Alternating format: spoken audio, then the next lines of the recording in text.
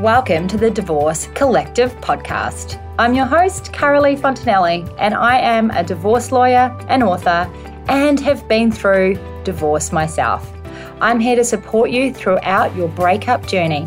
On this podcast, I will share with you my secrets and legal tips on how you can thrive through your separation in small 6-minute increments.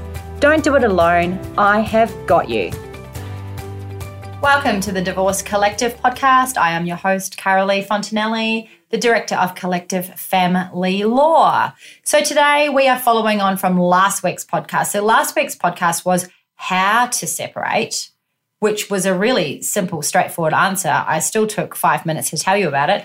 But today we're going to be talking about how long does it take to separate and get to a property settlement or parenting arrangements so that all of this stuff can be over. Because the thing about separation is that between separation and settlement, which is where you have all your agreements in place, you are living in what I like to call limbo.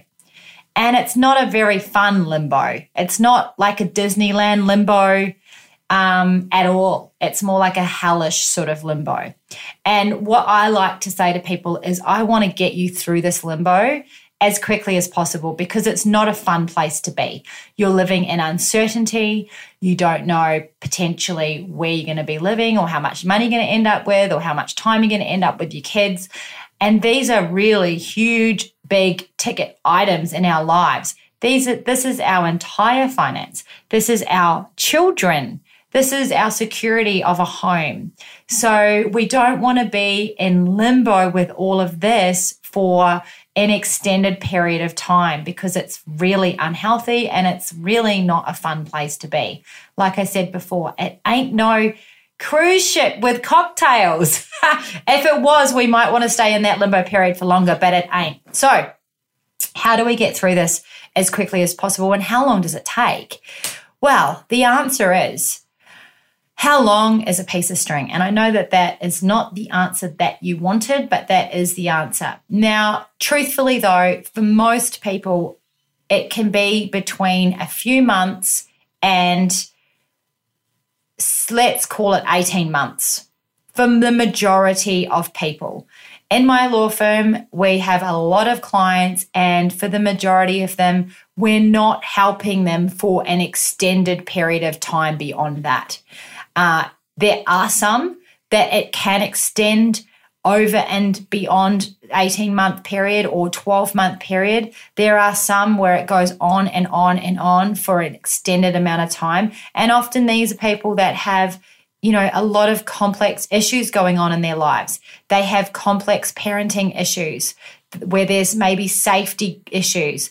They have complex property pools, or they have very complex personalities involved now, or there might be mental health issues. So these are some of the red flags, I suppose you could say, that are going to extend it out longer than it ordinarily would be. For general matters where it doesn't mean you're amicable, but let's say you've got a standard property pool and there's no major health or safety issues going on, then we are looking at, it could take a few months right through to 12 months. Let's call it that. But again, there's no hard and fast rule around this. I've had a client recently where their matter has been going on for 10 years in litigation, 10 years in court. It's very complex. So this is why most matters are not very complex like that. It is a period of time that can take a little while, but once you get through it, and everything is finalised by way of either a binding financial agreement or consent orders, then you have certainty moving forward, and then it's something you never have to revisit again. It's done, it's dusted, and you can move forward with your life. And that's where I love to get my clients to that point as soon as possible, because it's not, like I said before, a fun place to be. It's limbo, it's uncomfortable, it's uncertain, and our goal always is to get you through this settlement period as quickly as possible to get you to a place of certainty. So the place of certainty, just so that you're clear, is with these agreements, consent orders or binding financial agreements, so that you know you are done and it's finalized. So the answer is anywhere between 3 months and 12 months for something that's not that complex. Anything between 12 months and 2 years, 3 years, if it's very, very complex. The one that I said to you before that's been going on for 10 years, that's very, very unusual.